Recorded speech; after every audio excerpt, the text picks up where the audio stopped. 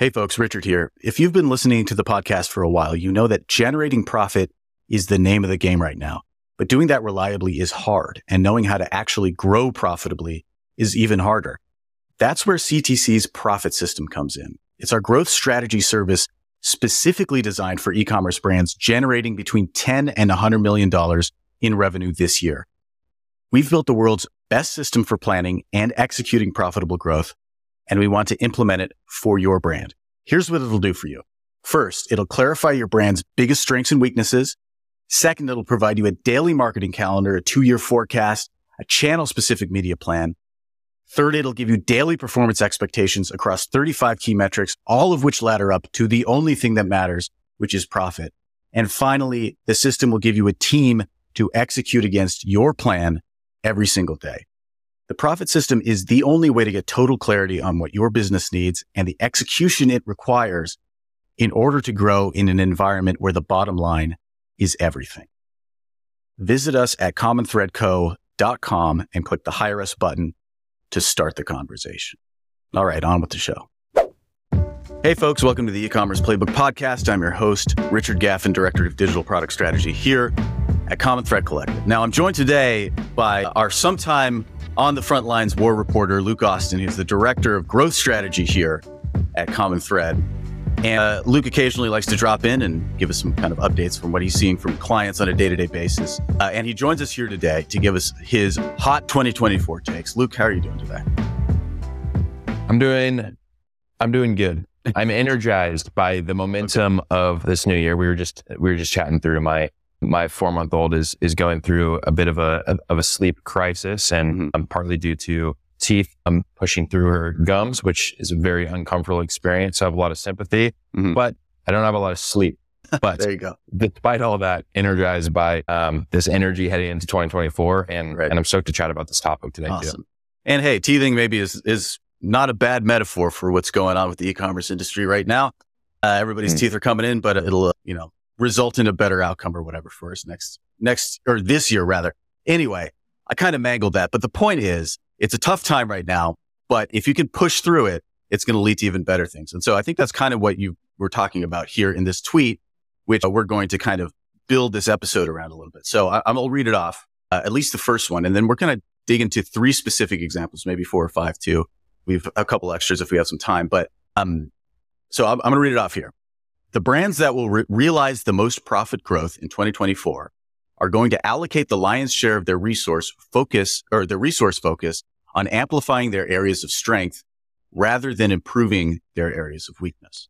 So that's the kind of fundamental thesis behind the next 3 examples that we're going to point out here. And to some extent, this is always good advice, I think, to focus on strength rather than trying to shore up weakness. It's definitely a psychological characteristic of humans that we prefer to work on our weaknesses rather than growing our strengths, even though growing our strengths may be the most helpful to us. But I think part of what we were talking about before we hit record is that 2024, it's going to become crucial for us to be able to focus on the areas of greatest opportunity. So let's walk through, actually, maybe before we kick into the examples, why don't you talk a little bit about what brought this kind of thought on, why you think now is the time to focus on this? Yeah, so I think this should be the default orientation and should have been historically. But I think going into 2024, if we're zooming out and looking at the past few years, broader sort of macro, last year was really the tightening up and focus on margin, right? With the years prior, tracking less returning customer growth, all those sort of macro trends we've been tracking against. The focus on profitability and tightening in terms of cost, ad dollars, et cetera, last year was really the orientation. So I think going into this year, we're sort of thinking on what is the incremental strategy or what does the focus need to be stacking on to that? And what's brought this up is usually at the end of a year, Q4, Q1 specifically, brands take a step back and look at their business performance and look for areas of opportunity heading into the new year.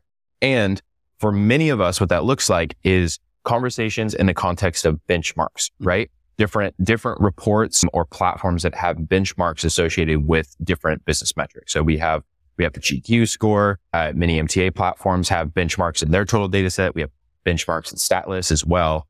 And I think what's really interesting is when we all approach benchmarks, usually what benchmarks do is highlight the areas of weakness or the areas of opportunity. So there may be a list of metrics, there's 10 metrics, and 2 of them you may be performing below your industry or benchmark average. And so what the focus becomes in most cases is, okay, how do I improve these metrics against the benchmark? If I can increase my conversion rate for this product category to be more in line with the benchmark average or my business average, then I should see higher growth and performance overall. Let's make that the focus. Where what I'd argue is it's a good question, but it's not the best question to ask in terms of making an impact in this year. The better question in terms of the disposition would be, here are my 10 metrics. Here are the 2 I'm outperforming my category competitors or the data set against. How do I amplify those and make those even better?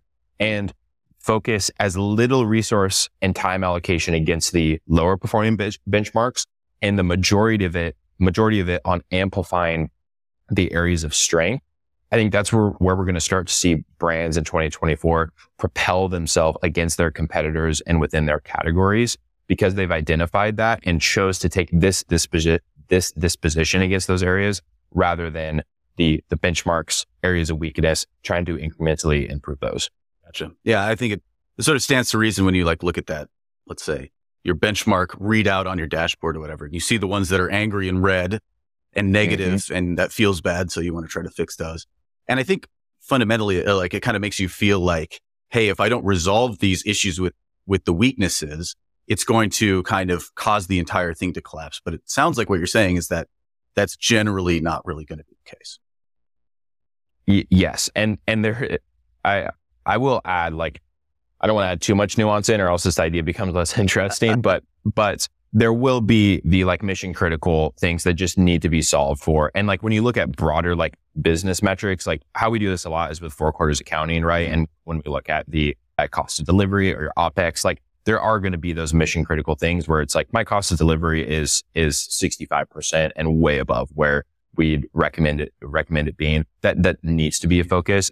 But it's more so within the areas that are a subset of those business metrics, right? We're usually not looking oh, hey, my cost of delivery, let's focus or not focus on that, but more so, here's my conversion rate, here's my AOV, here's my 60-day LTV, here's my budget allocation between platforms or by month.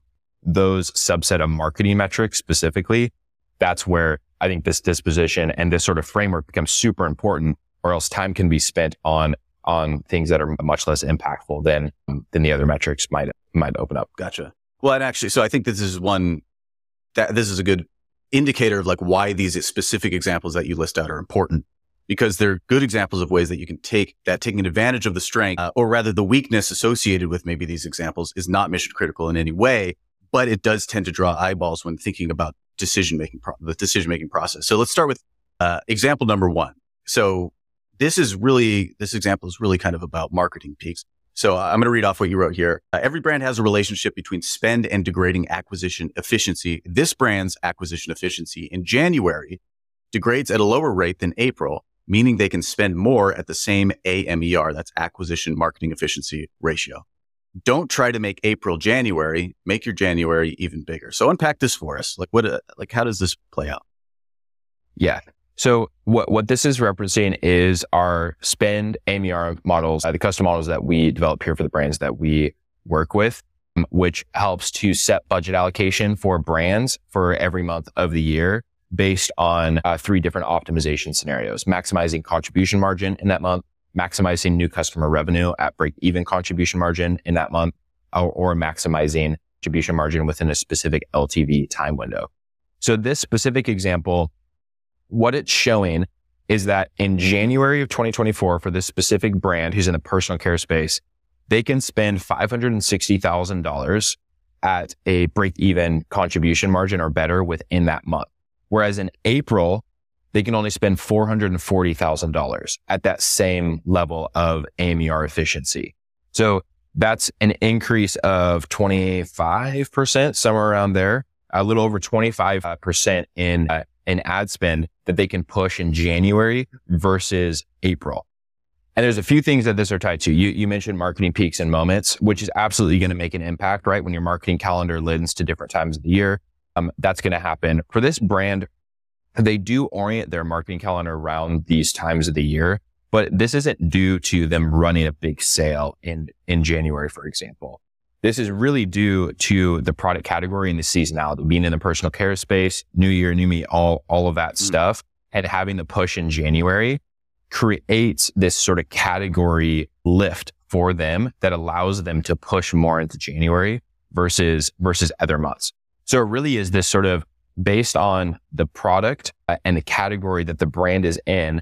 There's these seasonality related superpowers and lifts that they have innate to them that other brands don't have. And so a brand that sells a lot of summer clothing doesn't get this same sort of composition in terms of their business strengths as this personal care brand does in January. So what that means is instead of approaching the budget allocations, and what can happen in a lot of these conversations is, okay, April is one of our lower spending months for this specific brand example. We spend $440K. We spend over $500,000 in most other months in early Q1. How do we not have such a big drop off in our April ad spend? That can very easily become the question that gets asked when we look at the spend AMR model that's showing this discrepancy between January and April spend. How do we not experience this big of a drop off in our April ad spend, which then leads to a drop off in April new customer revenue? How can we kind of lift that and keep our new customer realization more flat? Not a bad question, but the argument here is that's not the best question to ask. The better question to ask is, how do we make our January even bigger? Don't try to make April your January if you're this brand. Try to make your January even bigger because you have this lift due to the seasonality in the category you're in based on your historical performance, that it's much more likely that instead of spending $560,000 in January, if you focused on aligning your marketing calendar, your creative assets, all the other marketing levers, focusing that on making January better, you could spend $600K, $650K and lift your new customer revenue a lot easier than the effort and budget allocation is going to take in April to have the same sort of lift. Right. Yeah.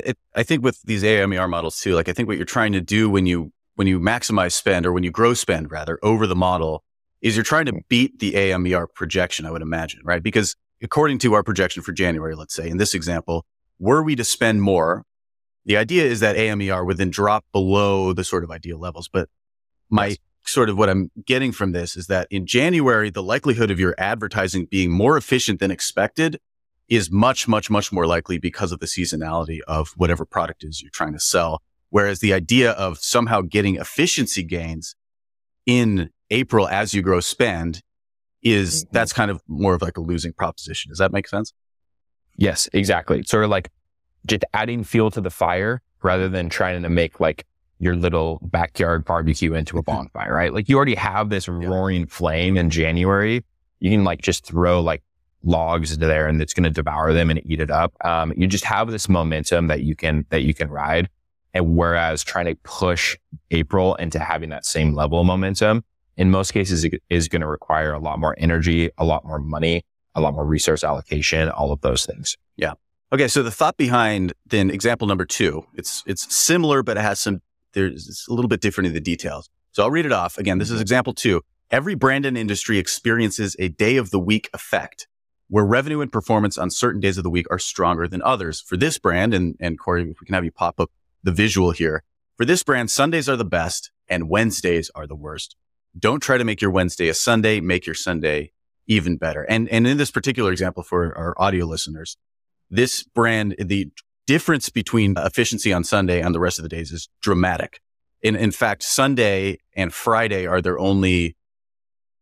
looks like the only days sort of above average in terms of their revenue. So why don't you unpack this a little bit more? Like, how does this differ then in terms of the way you think about it than the broader sort of month by month? Yeah. So same sort of idea, broken down onto a daily and weekly basis rather than sort of like the calendar month and year planning. But this day of week effect report is in StatList. So we can look for every brand and every industry that we have as subsets within StatList and look at what is the day of week effect for that specific brand and industry? And every business, every industry has a really interesting behavior in terms of the ad performance, in terms of the revenue and spend that they can get through on certain days of the week versus others. It's really, really fascinating. And I think one way where this idea can connect to be a bit more specific and tactical is, let's think about it in the context of Black Friday and Cyber Monday, which are days that we're all very familiar with and that we all know have really different revenue contributions, right? So the idea around Cyber Monday is you get this massive evening bump that you don't experience on any of the other days over BFCM week, right? This is something we're tracking against a lot. Most brands see this where you get a late in the day bump on Cyber Monday. And much of that is due to, well, one, it's the end of BFCM weekend. So it's sort of folks waiting for that final offer. But then two, folks back at work, right? Have different obligations during the day. And then those evening hours have opened up more. And that's where a lot of that demand is captured. Whereas Black Friday is less so that way. And then the weekend as well, those days are a lot more flat in terms of the revenue contribution per hour. And then Cyber Monday has just this massive bulge at the end of the day where this revenue is captured. And so what's happening is there's really specific consumer behavior, things that are happening on each of those days that make the revenue contribution and performance different on Black Friday, Cyber Monday weekend. So this idea for the day of week effect is along the same exact lines where every brand has a really different demographic that they're going after, right? A breakdown of male versus female, of the age range, which within those customers, that in itself is going to create interesting dynamics in terms of the time of day that your customers are shopping and even the day of the week that they're shopping within. Outside of just the demographic, then there's the product and category consideration where there's likely certain days of the week where for your subset of customers, they're thinking more about certain products versus others and converting on certain products versus others as well. You have different time windows during, a work day, scrolling through their phone on a 10-minute break, whatever it might be, versus a weekend and you have a couple hours and are doing more research. Like there's going to be very specific behavior related items for your customers that are going to lend to this. And those are just two examples. There's a bunch of other things that could potentially impact this as well. What that leads to though is a really clear breakdown of your strongest days of the week and your weakest days of the week. And again, going back to this main idea, if you look at your benchmarks, it could be easy to say for this first example, Wednesday is our worst day. How do we get Wednesday to be more in line with our baseline average of revenue contribution and performance? Mm-hmm. But I would argue the better question is, how do we make our Sunday even better? It's our best day of the week. There's something going on there. Let's amplify that. Let Wednesday stay where it's at because there's probably something going on with Sunday where we can ride the wave and see an even bigger contribution in terms of revenue and performance on that day of the week specifically. Mm-hmm. So how do you think about like executing against like a day of the week or taking advantage of the days of the week that are most like opportunistic for you? So is it just a matter of like we crank spend on Sundays and we pull it back on Wednesdays? Or like what other things can you put into place? Yeah, so I'll start there on the tactical side of things. Like I think cost controls like lend themselves to this argument pretty clearly as well. And that's a lot of times where we tie this in, where it's like have the budget set on your campaigns, have your cost controls. And when the performance and demand is there, it's naturally going to spike up and down. And folks who use cost caps, bid caps, or min ROAS consistently and have for a while, you're already seeing that in your accounts where you're like, oh, this is weird. Like certain days are just better than others and spend more, but I'm not really pushing any buttons. So I think that's on Meta. That's a case to be made on Google. There's a case to be made to make sure to have the same budget allocation available so that you're not running out of budget on those bigger days of the week. You don't have search impression share and revenue lost to budget on your core campaigns. So those are tactical ways you can sort of make sure the counts are set up correctly. Outside of this though, like it really goes back to the marketing calendar and what are the moments and ways that we can lean into Sunday even more. Mm-hmm. And you can do that through the sequencing of your marketing calendar, your email send cadence, like all of those things. But personally, like I would really want to understand why.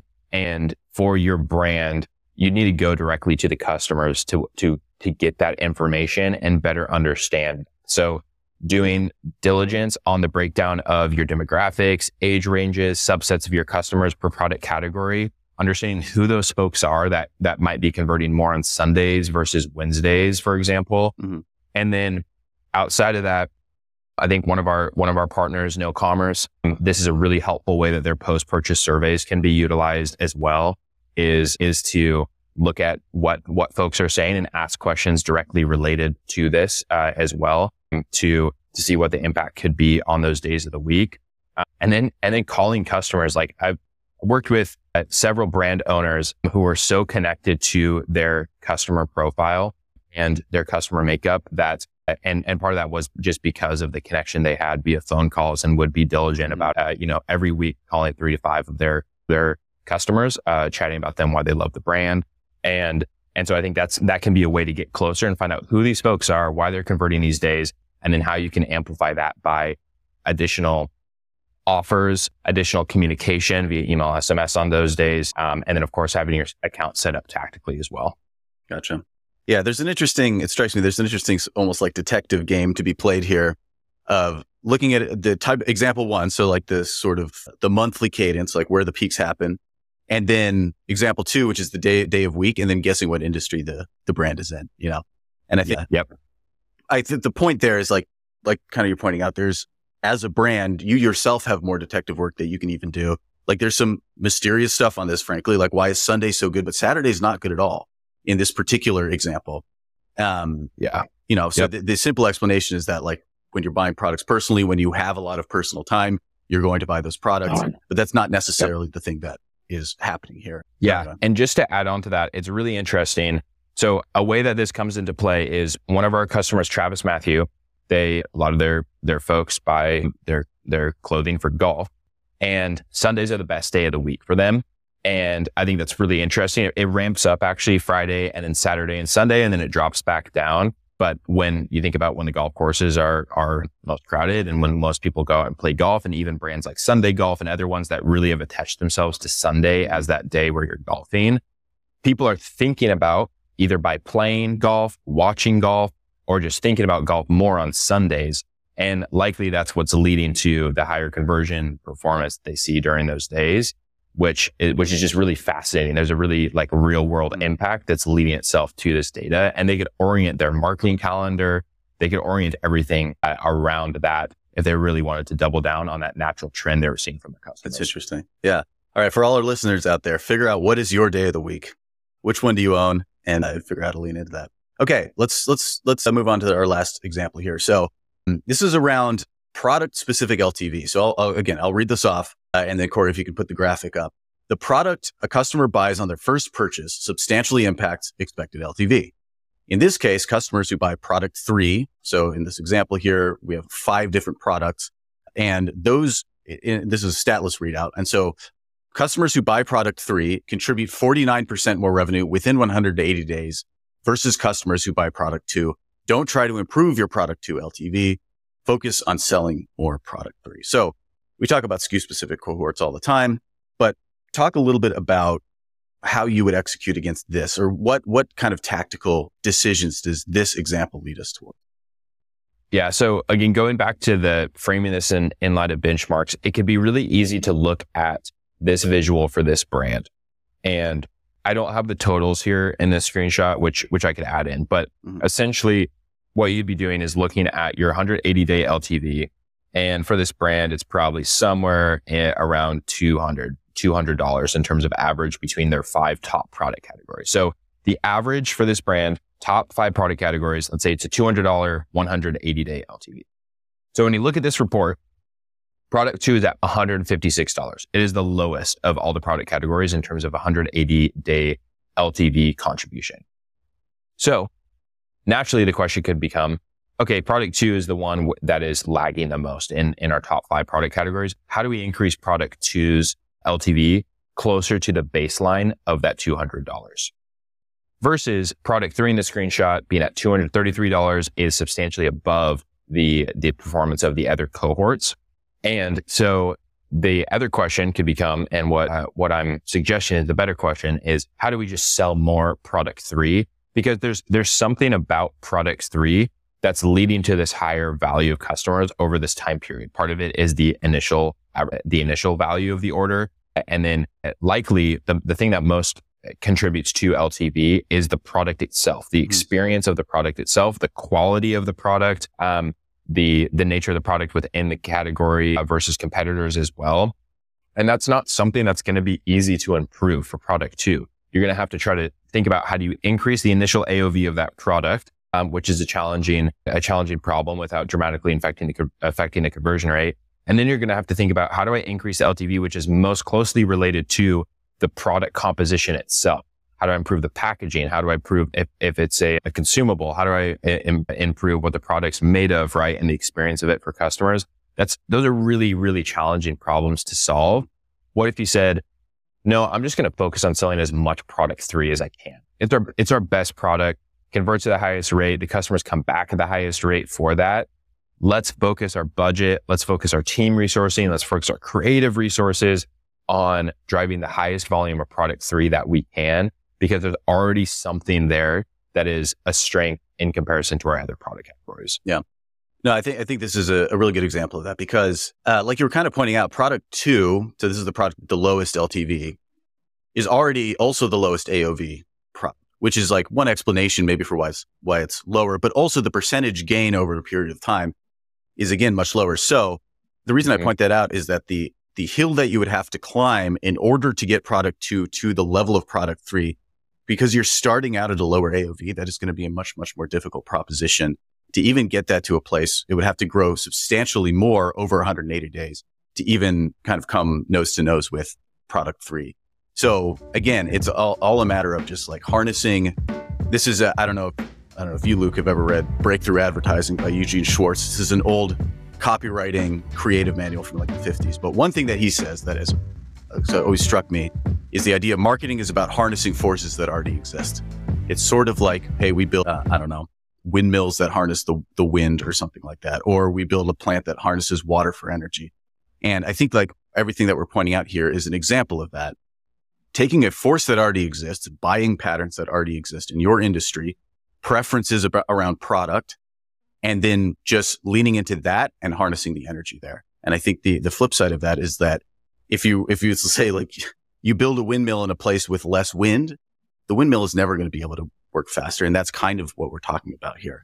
I was going to say too, with the product example as well, we have, at least I worked on in the past, one brand that made sports bras.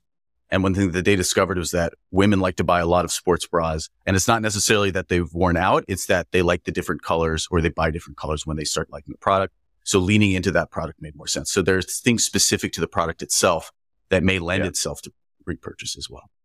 And that example is interesting too, because I'm assuming for that brand, I think I know which one you're talking about. They have other products that are a higher AOV.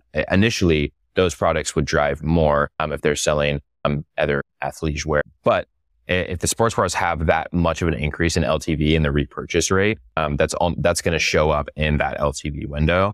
And trying to get the percentage lift of leggings to the same rate as sports bras or whatever the other products might be, or inversely trying to increase the AOV of sports bras without that impacting LTV.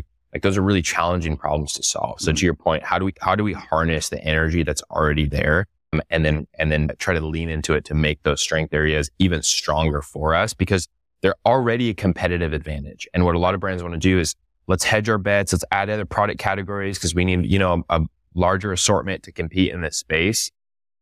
No, you have a competitive advantage and a foothold in these certain areas. What is your day of the week? What is your strongest product? What is your strongest month based on the seasonality? Harness those time periods because you're going to be able to beat out the competitors in your space with a lot less source and time allocation than trying to move the weak areas. Yeah. Okay. So let's talk real quick about that fourth example that we discussed before we hit record, because it takes another angle on this that is interesting because it's around media buying a little bit. So why don't you, let's jump into that, unpack that a little bit. Yeah. So this brand example, they sell primarily to men and they have low repeat revenue. It's predominantly new customer revenue driven in terms of the brand's growth. It's strong returning customer revenue, but the new revenue core is a lot larger. So those two factors are at play. And Their AMER, a new customer acquisition efficiency, and their Facebook ROAS are in the top percentile of our brands. They outperform brands within their category and otherwise substantially at growth over time. And it's really incredible how they do that. There's a lot of reasons why that's the case, but one of them is that they sell to men who have cheaper CPMs on Meta than the female audience does. So with that, we've had conversations, and what many of us have had conversations around is channel diversification, right? We spend primarily on Meta and Google. We want to spend on some other channels to test them out. Snapchat, TV, TikTok, Criteo, whatever it might be, to see if we can find some traction on those channels. Now, what do we all know about new channels or new marketing initiatives in general? Is they are inefficient to start out. It takes time to learn. It takes time to build up the optimizations of the campaigns, learn what creative works on those platforms. So there's going to be that degrading efficiency to start out. For this brand, really the question should be, we have outperforming new customer acquisition efficiency. And part of that is because we have a really good product that we sell to a group of customers on Facebook that is cheaper than many brands have access to.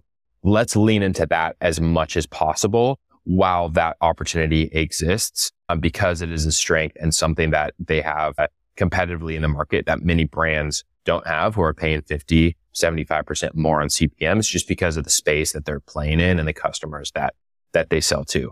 So in terms of a budget allocation and channel diversification versus channel focus conversation, the same principle applies, where the question is, what is the thing we're really good at that other customers don't have? And for this brand, that is a superpower of theirs on Meta that for them to lean more and more into would most likely get them the furthest in terms of growth versus others. Right. I think that's an interesting example, because as you were sort of alluding to, like, this particular brand really wanted to diversify. And that was an important part of their strategy, when in actual fact, like, what we were kind of pushing back with was to say, actually, you need to do more of the same and do it harder because it's going really, really well. And sometimes it's a hard thing for brands to hear, because, I mean, to some extent, I do suspect it's just because they're bored of doing the same old thing. Or they suspect that there's an opportunity that's kind of like they're going to miss if they don't get on certain trains. But one question I did have that I think this whole conversation begs a little bit, and it's related to the question I had at the beginning around weaknesses. At what point do you make the decision to say that I actually truly think that we've hit the ceiling on this opportunity, and now we can focus on our weaknesses and shoring those up? Not necessarily the same as, oh, hey, these things are mission critical. Maybe they're not. But let's say, like, at what point do they say, now it's actually, maybe it is a good time to expand or to, grow new channels or try a new day? Or Yeah, it's a great question. The timing of it is really difficult. And to that point, many times when you're asking that question of, okay, should we be looking at other options? It's already too late or getting close to too late, because there's indications that something isn't working. So in most cases, you actually want to have those additional options available to you before you get to the situation where you're asking about additional options that can help us to course correct, because there's most likely already some sort of pain point that's pushing in that direction. So that begs the question, how to bring these new initiatives or opportunities into the tool chest or the levers that brands have to pull without siphoning the resource and time allocation from the core focus areas. And I think that to me, how I've seen it done well is not so much in terms of timing or a certain performance threshold or efficiency threshold, but more so in regards to at every time devoting a specific and defined amount of resources and time to those activities, but not exceeding that. Because what can happen is the problem areas or the weak areas a lot of times can get the lion's share of focus, or at least the attention for a certain time will go over there. So I'm not advocating for it. Take those out completely. But I'm saying in terms of the key focus areas of the brand, don't make those them. Have something in place where we say, okay, 10% of our media budget goes to testing X, right? Like a lot of brands have that sort of testing rule. And so similarly, for new initiatives, channel expansion, et cetera. I think having a defined amount of time and budget allocation that's going to go into those in an evergreen constant basis is really important so that you have those levers available to you when those situations come about. But being really diligent to make sure that the time, focus, and money allocated to those doesn't exceed that predefined amount, or else quickly it'll become the 10% will go to the 20% to the 30%. And then all of a sudden there's more money being put into the problem area, which makes it more of a problem area. And now that has 80% of the resources, and you're trying to make your Sunday, your Wednesday. And we've just gone back on the thing that we said we were going to focus on for the year. Yeah. No, that makes sense. Like approaching those problems with the understanding that the opportunity there is incremental or even totally speculative. But it doesn't mean that you shouldn't be looking and shouldn't be attempting to put the amount of effort towards it that the opportunity demands, which is not nothing, but it's also not everything. And it's not even close to being the majority. Yeah. Cool. All right. So I think that kind of covers it. Is there anything else you want to pull out here? Anything to summarize? Any last piece of advice you could leave with the folks? I would just say that for me, this thought exercise has been really fun. And I would encourage those of you who are still sticking around and listening to us in this conversation to be really dramatic in brainstorming around this idea. And how we were tossing this around is like for the personal care brand that we talked about earlier, where they could spend a lot more in January versus April, the same efficiency, right? Rather than saying, ooh, let's maybe move 10% of budget from April to January. Like maybe that's where you land, like something along those lines. But in the early stages, I would encourage you to be really dramatic with your ideation around this. What if we cut our summer budget in April through August and allocated all of those dollars, which would probably be close, for this brand, upwards of $500,000 in advertising to Q1 and riding the wave that exists for them in the season. What would need to happen for that to be true? What marketing moments could we lean into? What's the incremental performance we could see? Think about this in big swing opportunities, because I really am fascinated by this idea. And I want to see more brands in 2024 have marketing calendars and budget allocation plans that just kind of look crazy from the onset. You're like, wait. You're spending $150,000 in January and $1 million in June. Mm-hmm. Talk to me about that. And it's informed by all of this where the seasonality picks up in the summer months, and it's a clothing brand that lends itself to that time period, and they have marketing moments that align with it. And January through March, they run efficiently. They don't try to push a bunch of budget, really efficient from a contribution margin standpoint. But summer is where it's happening for us. Mm-hmm. I'm really interested in seeing more of that this year. And I think we are going to, as brands find their strength areas and learn to ride those waves more. Yeah, there you go. All right. Maybe a little homework. Everybody go out, find your strength area. What's your big day of the week? What's the month that's most important to you? What's the product that people come back and buy the most? Well, Luke, thanks for joining us. And thanks to all the folks listening. Luke, we're going to be hearing a lot more from you this year, as I understand it. A lot more frontline reporting as we kind of watch how these types of trends unfold over the coming year. But all right, everybody, appreciate you listening, and we will see you all next week. Take care.